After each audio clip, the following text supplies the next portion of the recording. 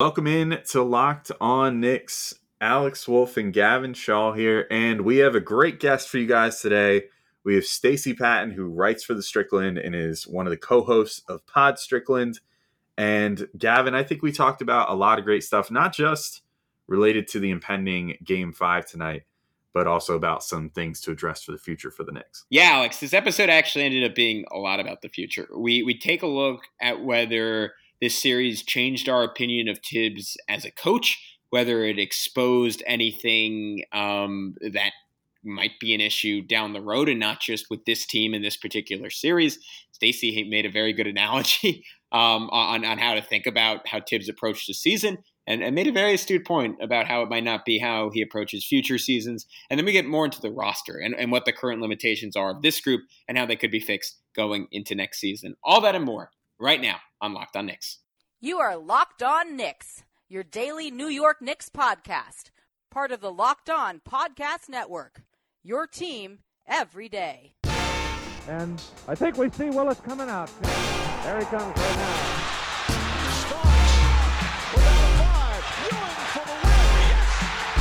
Puck left, now fires it, and he's good, and he's fouled! It counts, and he is fouled! Anthony for three. Bang!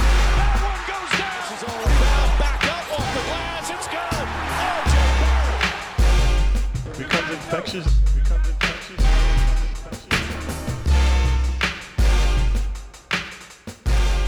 All right, welcome into Locked On Knicks. This episode is brought to you by Locker Room. Download the Locker Room app on iOS or Android. It's on both now.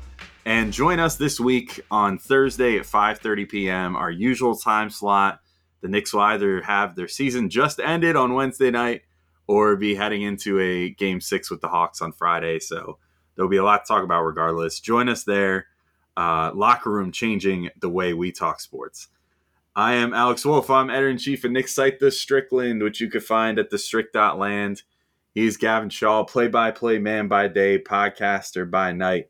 And we are joined by a very special guest today. We have Stacy Patton, who you might know on Twitter as @StacyPatton89, writer for The Strickland and co-host of the Pod Strickland podcast. Stacy, what's going on? How are you? How you feeling going into Game 5 tonight? Sanguine. That's a $5 word. Stoic? I don't know. I got a lot of my I can't believe we're losing to this team out of the system. So no, I'm just we'll see what happens one game at a time. Very zen, very Phil Jackson of you, if I may say. But the coach version. Yeah. So I mean, I don't want to dawdle too long. Like, you know, I just said it. The situation's dire. You know, like the Knicks, it's do or die in this game. It's do or die for every game that will follow in this series. Now, you either win or you're out. That's it. Period. Single elimination for 3 games, if you can even bring it that far. I mean, what's your Gavin and I have talked about our feelings on this enough in the last week. What's your confidence interval even to win Game 5? You know, do you think that there's a decent chance they're going to win it, a good chance? Do you think there's, a small chance they're going to win it? Do you think that they have the juice after these last 2 games where they just, there's no other way to put it. They got embarrassed twice in Atlanta. I mean, they got absolutely played off the floor by Atlanta in both games. Do you think that they have enough left to take one more game and push this to a Game 6? Or do you think that the season ends in this Game 5 at home? Gun to my head, I think they push it to 6. I think Atlanta may also not have the intensity. Atlanta knew that we have home court advantage, and I think they stepped on the throttle. I could see them falling back a little bit. At some point the Knicks have to shoot better. I think Tommy Beer had a good thread today, just showing Julius Randle's stats on wide open attempts. So shout out to Tommy Beer. But for the series so far, on wide open shots, Julius Randle is 1 for 7. Granted, only 7 attempts. So maybe you say the Hawks are limiting his wide open attempts. And he's 8 of 29 on open field goals, right? So I know we've seen, I've noticed that those mid-rangers were the shots he was making, he's missing those.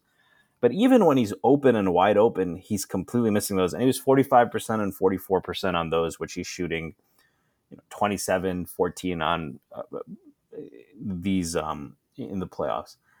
I think that has to regress to the mean at some point, because that's not all just Atlanta, right? There's a similar story for RJ.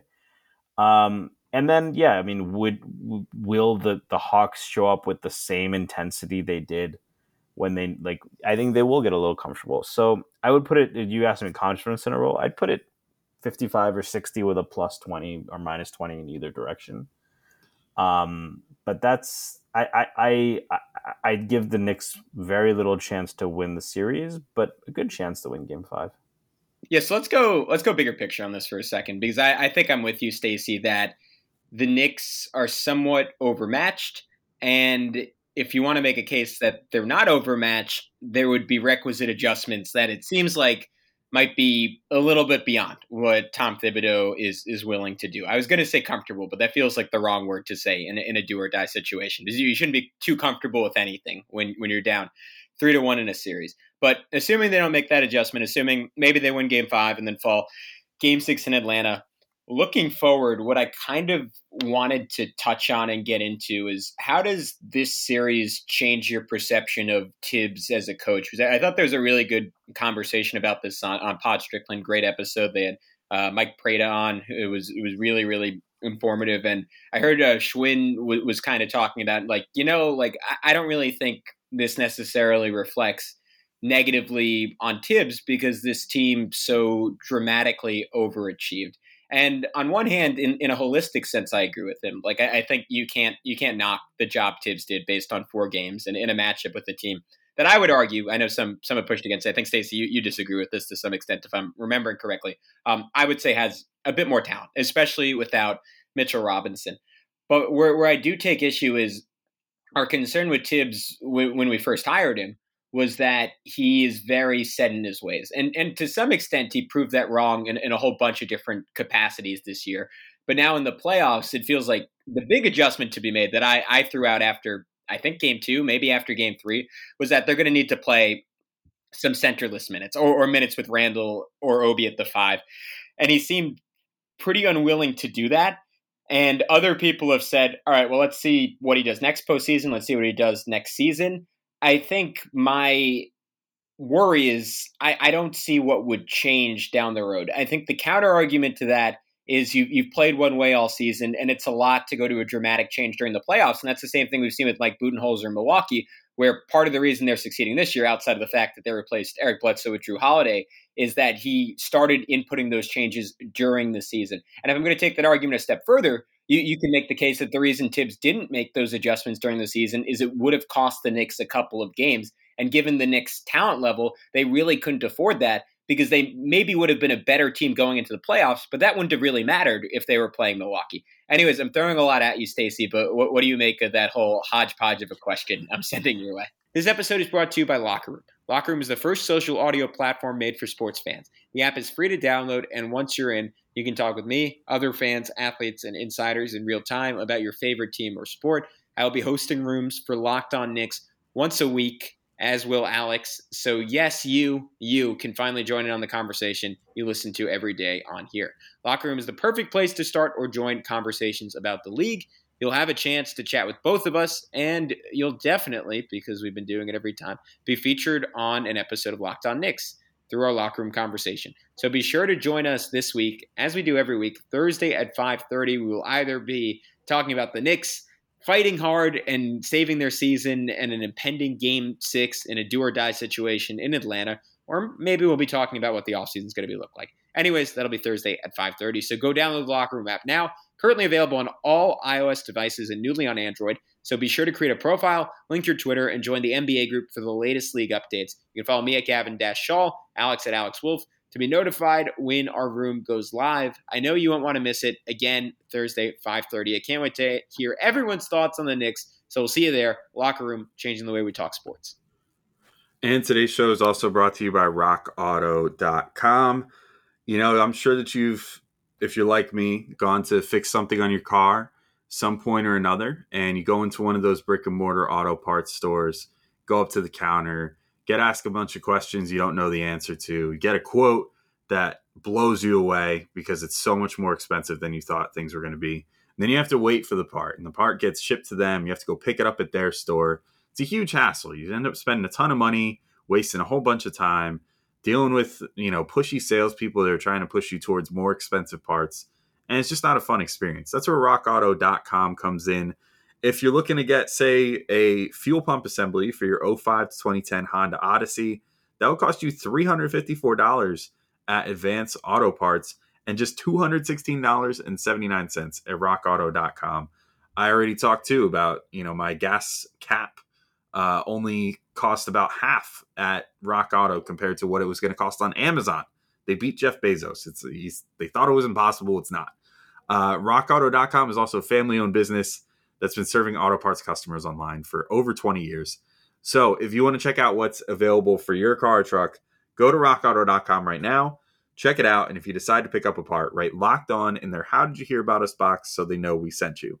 Amazing selection, reliably low prices, all the parts your car will ever need.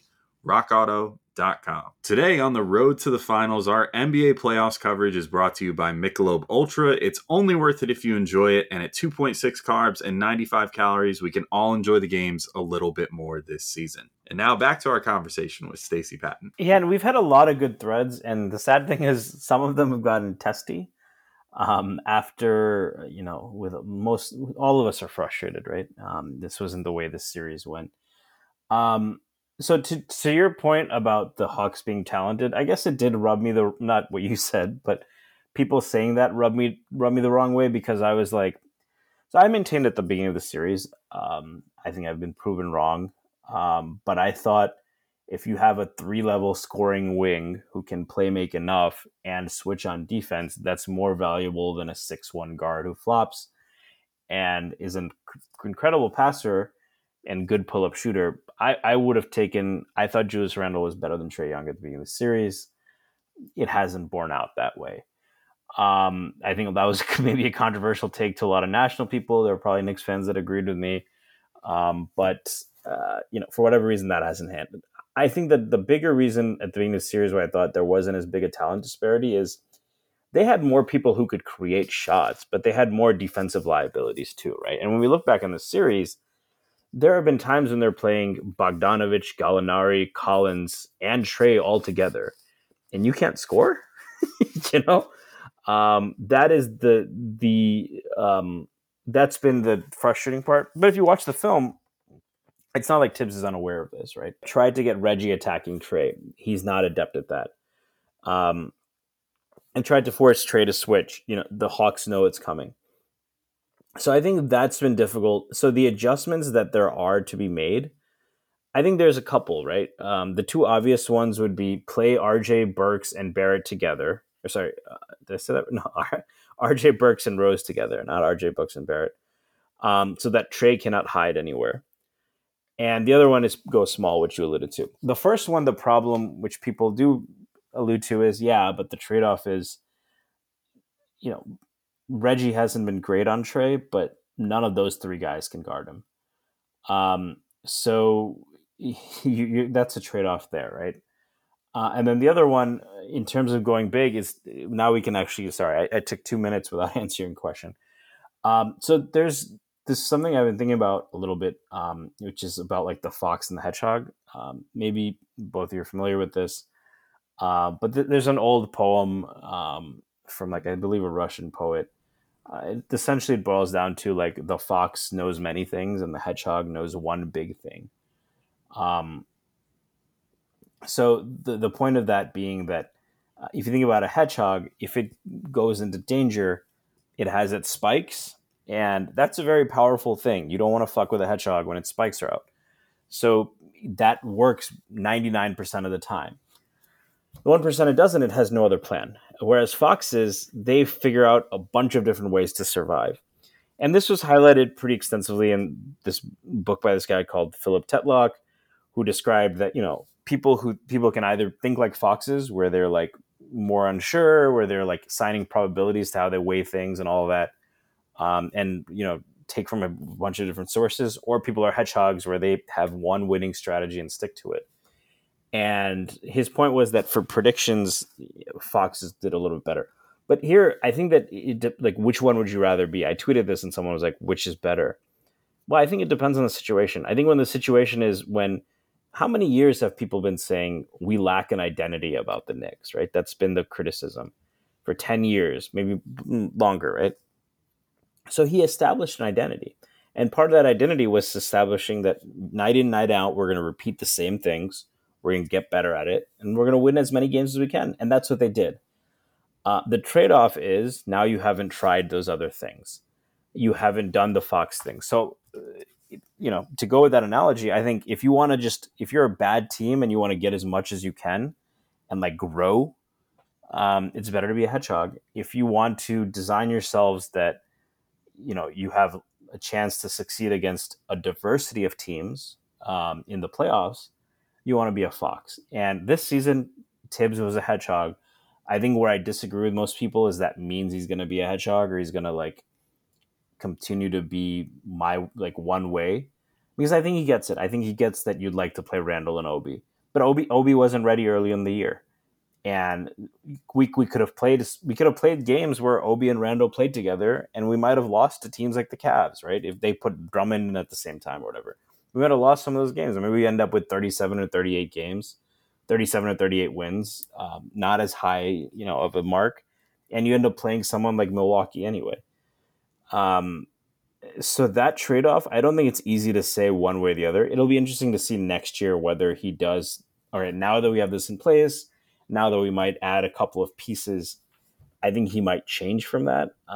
But I think in a perfect, if this was his third or fourth year and you're like still doing very stubborn stuff, we'd be more upset. But it's his first year, and we've wanted him to build an identity, and he did that. And these are some of the sacrifices you have to make. Sorry, that was a lot, so I'll pause. No, that's cool. I mean, that's a really interesting way of thinking about it. The whole fox and hedgehog thing. Consider the Strickland article greenlit about that concept, because that was very fascinating to listen to. I think that with Tibbs, the main thing that I'm going to worry about going forward is just, and I mean, I feel like we beat this dead horse so much this year, but the Elfrid Payton thing is the one thing that really makes me wonder from this whole season, that I'm going to be thinking about his decision to start Elfrid Payton at every possible opportunity until playoffs game 3, all the way through this offseason, because it's very worrisome to me. Like, I just don't understand what his thinking was this whole time.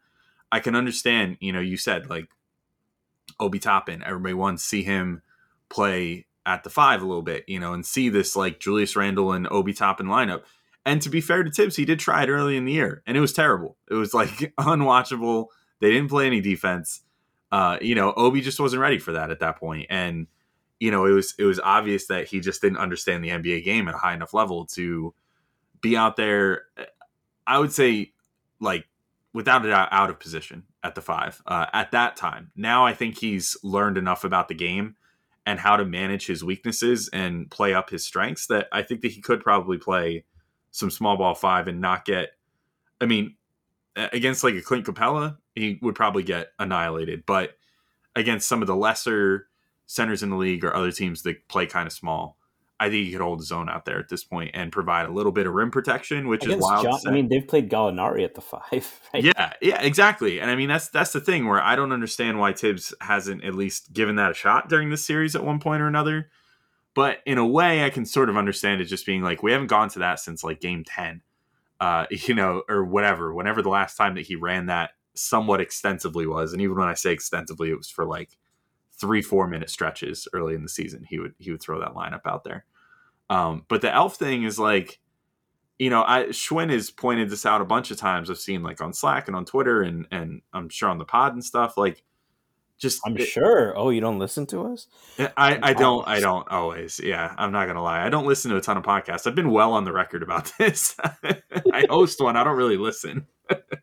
But anyway, you're not locked on Pod Strickland. I'm not locked on Pod Strickland. No, I do edit it sometimes though, so I catch it then. But at any rate. All right, guys, we are going to take one final break with Stacy, and we wanted to tell you about one of our favorite sponsors, BetOnline. It's the fastest and easiest way to bet on all your sports action. Baseball season is in full swing, and you can track all the action at BetOnline.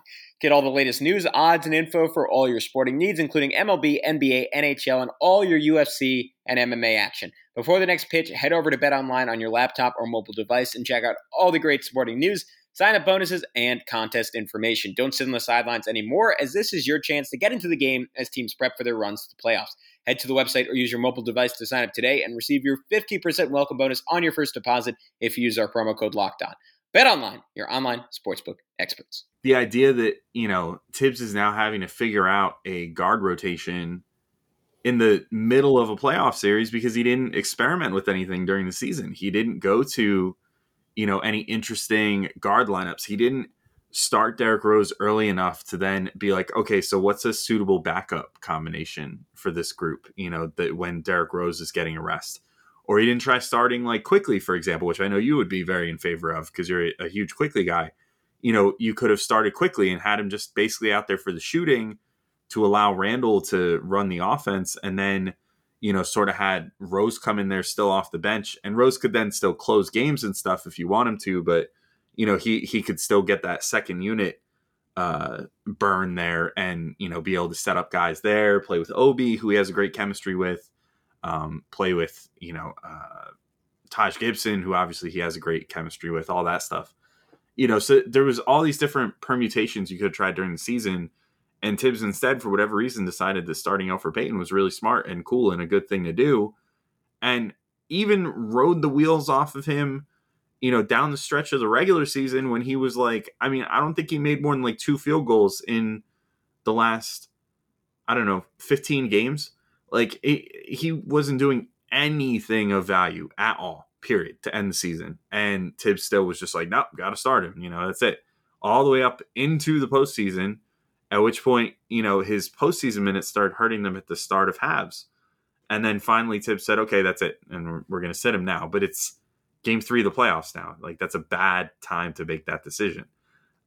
Because that's the sort of stuff you should have been at least working on a little bit throughout the season. And that, to your point, there were some of these things where if you would have, chosen development over consistency or whatever, if you had chosen trying Obi Toppin or trying Kevin Knox or Frank even, whatever, for extended minutes during the season, you might have cost yourself a couple games. If he had sat down over Payton, it would have cost the team nothing. It would have helped the team. No matter who you put in there, every single other available option would have been a bigger positive than having Alf out there. So, how do you feel just about that? Is that something that worries you as well going into next year? Because I know that certain things I agree. I think that he really milked this roster for what he could get, and it got them a 4 seed. That was extremely exciting. They may have maxed out, or I won't even say may. They did max out during the regular season. And ultimately, we're seeing that kind of bear out now where they didn't have another gear, didn't have any new wrinkles to kind of throw in to throw the Hawks off in the playoffs. And the Hawks did have some wrinkles to throw at the Knicks, and it's really killed them on both ends of the floor. So I get that much. But the Elf thing is really going to bother me. And I hope that there are no situations like that going forward. But if we have essentially one Elf situation per year, it will make me worry about Tibbs going forward if he has these sort of like blind spots. But what do you think about all that? Gavin, I'll give you a chance if you have a thought on that. No, go. I've almost. I think I've exhausted myself talking about Elfrid Payton. I don't know if I have anything to add at this point. What about you, Stacy? Yeah. So the exception to everything I said, where I understood what Tibbs was doing, and we needed to build an identity, is Elfrid Payton. Yeah, what can you say, right? Would we have, if we didn't start Elfrid Payton, if you told me that we played Obi Toppin at the 5, or we played Obi with Randall, and you told me we lost 2 or 3 extra games because of it, I would have believed you. If you told me we removed Elfrid Payton from the rotation, especially after Rose was added, but certainly even before that, I would have said, how many more games did we win, right? I certainly wouldn't have believed if you said that we lost more games because of that. And it's not just Quickly. Burks is a better point guard than him. I think a lot of people are saying Frank would have turned the series or whatever. I don't know if I'm there, but it does seem like a waste of an asset for, again, someone I don't think gave us any extra wins. So what was the rationale behind that? I will say that is the black mark on this season for Tibbs. There is no black marks on this season for the Knicks as an organization, but if I'm evaluating, because besides certain Twitter people, and that was another shitty take. Oh, well, we benched Elf and we lost, so clearly that was the problem. To be clear, it was like Alfred Payton's mom spearheading that. No, movement. I've seen. I don't want to call anyone out because I also have some unflattering names for the people I would call out, but it was not just Alfred Payton's mom, to be clear. And yeah, they're like, well, you changed one thing and it fucked everything up. Like, no, like you really think Alfred Payton needed to start with that unit? You really think like it really comes down.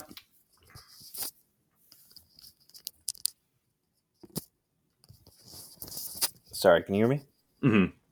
Yeah, it really comes down to people who shit on Emmanuel quickly. That's what it comes down to, right? It's the belief that we could never have given him reps during the season. He's not good enough. And the idea that Alfred Payton brings something to any lineup that Emmanuel quickly doesn't is ridiculous. I don't think he's a better defender at this point. He is bigger and stronger, but he doesn't fight through screens the same way. He's marginally a better passer, but not really. Their assist rates are the same, and Alfred missed a ton of players this year. He's better at getting to the rim and missing, right? If he finished more than 47% at the rim, I might add some value to that, but he doesn't, right? So there is nothing he does better than Emmanuel Quickley. So and you know, I was pounding. I wanted Burks to start and keep Rose and Quickley on the bench together, but I think if there's anything it proves, it's that you know you don't want Quickley right now. I think one day he'll get there. I think you two are the people who have gone on this pod and are some of the highest on Quickley along with me. So I remember I asked Alex, like, what's your ceiling for Quickley? And I was not expecting the answer I got, but he said Steph, right? So we're all pretty high on Quickley, but he's not quite where you want him on an island by himself. So he would have been good in the starter lineup, but same with Burks, right? But that wasn't tried nearly enough in the regular season, clearly. Or, you know, to the extent it was tried, it was what I mentioned, right? It would be point Burks or, you know, to a lesser extent point Quickley. But they didn't try the bench without Rose. And that's something you would have liked to see more reps on. And, you know, at this point, if you want to call that a black mark on Tibbs, fine. I think it does, you know, when you look at the draft, one guy who I think you guys were pitched on, because I do listen to your pod, Alex, you guys were pitched on a little bit by PD Webb, was Jaden Springer. And that's who I've been thinking about a little bit as this guy who kind of fits the Knicks' needs in terms of he gives you the bigger point of attack defender that Tibbs wants. He gives you I believe in his shot enough to think he will space the floor, but he can also attack closeouts. And that's what the Knicks have missed, right? In this series, why did Tibbs start Elf? If I had to give a rationale, it's because Elf is a bigger, stronger defender. In theory, right? He doesn't act that way. You know, give him a 6'9" Gallinari screening him, and it'll be like, you know, you fall over like he's Trae Young. But you know, he's bigger and stronger. So Tibbs clearly wants that. So Springer gives you that. He can hit an open three, but also what Reggie Bullock and a lot of others have not been able to do is he can attack a closeout and he can finish at the rim. He finished 65% in college. So he's not a player you can hide Trae Young on. So that's what it's led me to believe that might shape how I just named one draft prospect, but that's how they might start to look at free agency. But like the TLDR to that is, the Elf thing is a black mark on what Tibbs did this year, both from a winning standpoint as well as trying to prepare the team. And nobody's perfect.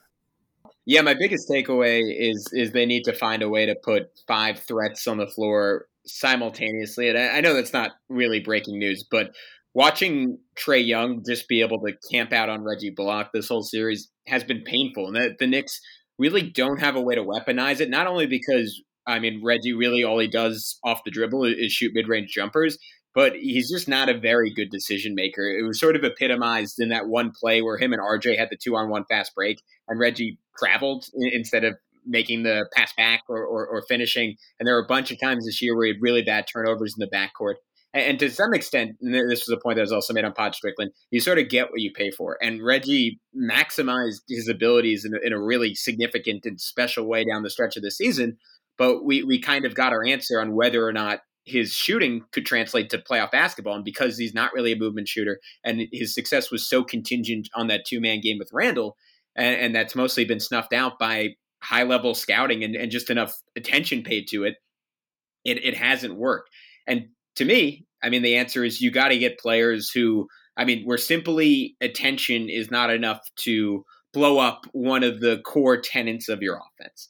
And again, obvious, like every team wants a talent upgrade, but I just think the idea of being really well-rounded is especially crucial to the Knicks, just because they don't have that frontline talent as of now. And maybe that's something by the start of next year. Maybe now it's looking less likely. Maybe they get a Kawhi Leonard, and all of a sudden you don't even have to think about that anymore. But I think it's a theme throughout the entire postseason. You're even seeing it, like speaking of the Clippers, you can see in the Clippers Mavs series, like when the Clippers have gotten rolling, it's because they take Ivica Zubac off the floor, and all of a sudden they have 5 guys offensively who can burn you. And I think that's also the philosophy behind going small. It's trading defense to offense to some extent. And that's where I think that's sort of my concern / bugaboo with Tibbs. Like even like ignoring the fact that they didn't get to those lineups a lot in the regular season, it's sort of why I think he continued to play Elf, even though Frank's a much better defender, but that's another story. It's that he's unwilling to make that trade-off for defense to offense. And I think to win big in the NBA, or to win relatively big, or at the very least, in the simplest terms, to outperform your talent, you do have to make that trade-off somewhat. I will say this. I think a healthy Mitchell Robinson sort of renders that point moot, and that's the luxury of having him, is that defensively he can hold his own, and offensively, while he's not quote-unquote like a traditional like throw the ball to and he'll do something with it like the real star centers in the NBA are, he is someone you have to account for. And really the key to the Hawks' success defensively this series is that they haven't had to account for the Knicks centers. And Clint Capella, or whoever is in when Clint Capella's out, can completely shade towards the ball and count on the fact that an injured Nerlens Noel and a 35-year-old Taj Gibson aren't going to beat them over the top with lobs. And the Knicks have played right into that by continuing to play those two. So that's, again, a big macro point. But Stacy, are you sort of with me that would, like, I mean, if you're looking at how you build the roster next season, how you allocate all the cap space for the Knicks, maybe it's worth it to sort of go a Hawks direction and find your version of a Bogdanovich or Gallinari to round out your roster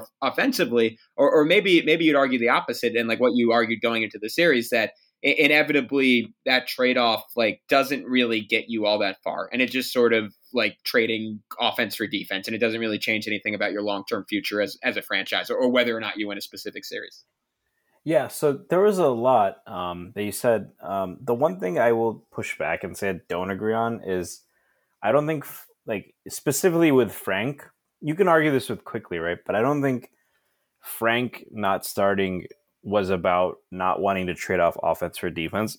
I think it was the opposite, right? I mean, I think Frank has improved a lot, and I think Elfrid Payton is not a good offensive player. I'm not sure I'm willing to flat out say Frank would be a more productive offensive player than. Oh yeah, to be clear, I wasn't. I was just kind of using as an example. I was saying like, oh, if your only priority was defense, why wouldn't he start? I wasn't making that case. Yeah, and I think that's what most people. But like, I think there is some logic to it where it's like he's not so offense focused that he would go with Quickly over Payton. But he's not so defense focused where he would sacrifice that for Frank. I think in both cases, since both of them are better shooters and we run the offense through Randall, for us, it's a much easier decision. But I think he still wants someone who can attack those closeouts, which is, again, why I brought up Springer as I think he kind of fits a best of both worlds type of thing. In terms of how to look at the roster, so before the series, and for much of this season, I would have said, people wanted us to sign Evan Fournier, right? And I was like, we're paying Reggie Bullock $6 million a year. We might have to pay Fournier 15, 20. Is he 2.5 times better than Reggie? Is he $14 million better than Reggie? And my answer would have been a no. Now you see, well, it's not quite so cut and dry, right? Maybe in the regular season that holds, but there was a great clip. I think Schwinny posted this, but it's been circulated before. But Bob Myers, the Golden State Warriors GM, talks about the difference in playoff players and regular season players, right? So in the playoffs, when they can scout, they're going to take away your first option. They're going to close out harder, right? So where you have 2 feet in the regular season, you got 2 inches. And the rotations are tighter, right? So you're more likely to be facing first string guys. And that is where Reggie is right on the threshold where he's falling below. And to an extent, Burks is too. I think if he was in that Reggie role with more initiators, Burks would actually look better. But you're seeing that Reggie is a very, very good shooter. He is not a great shooter, and that's that difference. He's not a great defender because he'll try and he'll hang with Trey and make him take tough shots. But the guys who are going to hit tough shots and you need to stop those tough shots from happening, he can't do that.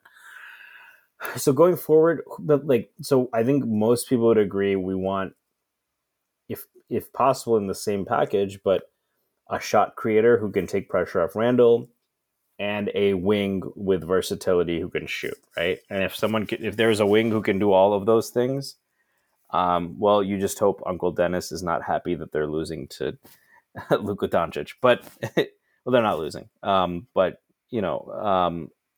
barring that, there is no perfect fix, right? And I think to your point, wing is kind of a problem.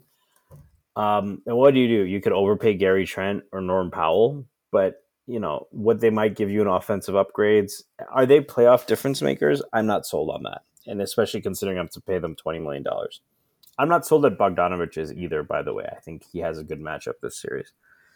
So in terms of what I would do, we have 3 draft picks. I would probably try to package 2 of them, 2 first rounders to get someone like Malcolm Brogdon. And then, I think that there will be, where we are in the draft, from what I've looked at, there's a lot of good guards available, but they all are flawed in some way, right? So there is Sharif Cooper, who looks the part of an offensive engine, but he's 5'11", and he's going to be a liability on defense. And while I buy the jump shot long term, he was a terrible 3-point shooter in college, although a good free throw shooter. You have Jared Butler, who is a very good shooter, a solid passer, but he's not very big, and I don't believe he's going to get to the rim with consistency. Alex, you can ask Presidente to give you the other side of that, and I'm sure he'll gladly rip me. You have Trey Mann as a great pull-up shooter at 6'6", but not the doesn't have the all-rounded game for you to believe he can run an offense. And then you have someone like Springer who doesn't have the explosiveness or the passing ability, right? So you have these kind of at 19 and 21, you're not finding a point guard of the future, right? It's tough. And even if we did, Killian Hayes was everyone's dream last year. He struggled this year. He's not going to come into a playoff team. So that solution is tough. Just that initiator. Maybe you do Lowry. Maybe Leon can work some magic and get Paul to opt out. But barring that, your options are overpaying Dennis Schroeder. And I know there's a large contingent at the Strickland that wants to pay Schroeder. I think that he turned down a pretty big contract from the Lakers, and he is probably looking for something like 4 for 80, which I would not do. So what would my ideal thing be? I would probably take, we talked about this on the Strickland's chat. Maybe take a flyer on a guy like Malik Monk. We are bringing back Luca Vildoza now, right? So we'll be able to see what he's doing. Happy to chat about that a little bit. I would probably draft a wing at some point. Besides point guard, I would say in the draft, a wing. And then there's a guy named Usman Garuba who is a 6'9", undersized 5 who can shot block. I would love to see, if we didn't have to bring back Noel, I'd love to see how he looks next to Obi, right? Providing that rim protection so Tibbs is maybe comfortable with that, right? But In terms of just the offseason priorities for me, I named a few names, but they're mostly finding another initiator, either at the guard or the wing spot, to take pressure off Randall, finding an actual 3-and-D wing. And like when I say that, I think we know now, given what we talked about, the difference between like Reggie 3-and-D and like a playoff 3-and-D wing. So find that playoff 3-and-D wing if you can, or draft someone who can be that. And then the last thing is, if there is a big who can give us more lineup flexibility, whether that's being able to play him with Obi, whether that's him being a shooter that allows him to stay outside like a stretch 5 and let Randall attack, I would like a 5-4 person that can give us some lineup flexibility so that we don't end up in the situation where we can't exploit John Collins or Gallo at the 5. All right, and that's it for this episode with Stacy Patton of the Strickland and Pod Strickland. But we've got another really good episode coming up for you guys just later today. We decided to split this into 2 parts, get it out before Game 5. Make sure you guys have plenty of stuff to listen to. So in the second part, it's a lot more forward-looking. We talk about Luca Vildoza a bit and how his impact could, affect the Knicks' decision-making as far as who to draft, who to sign, that sort of thing.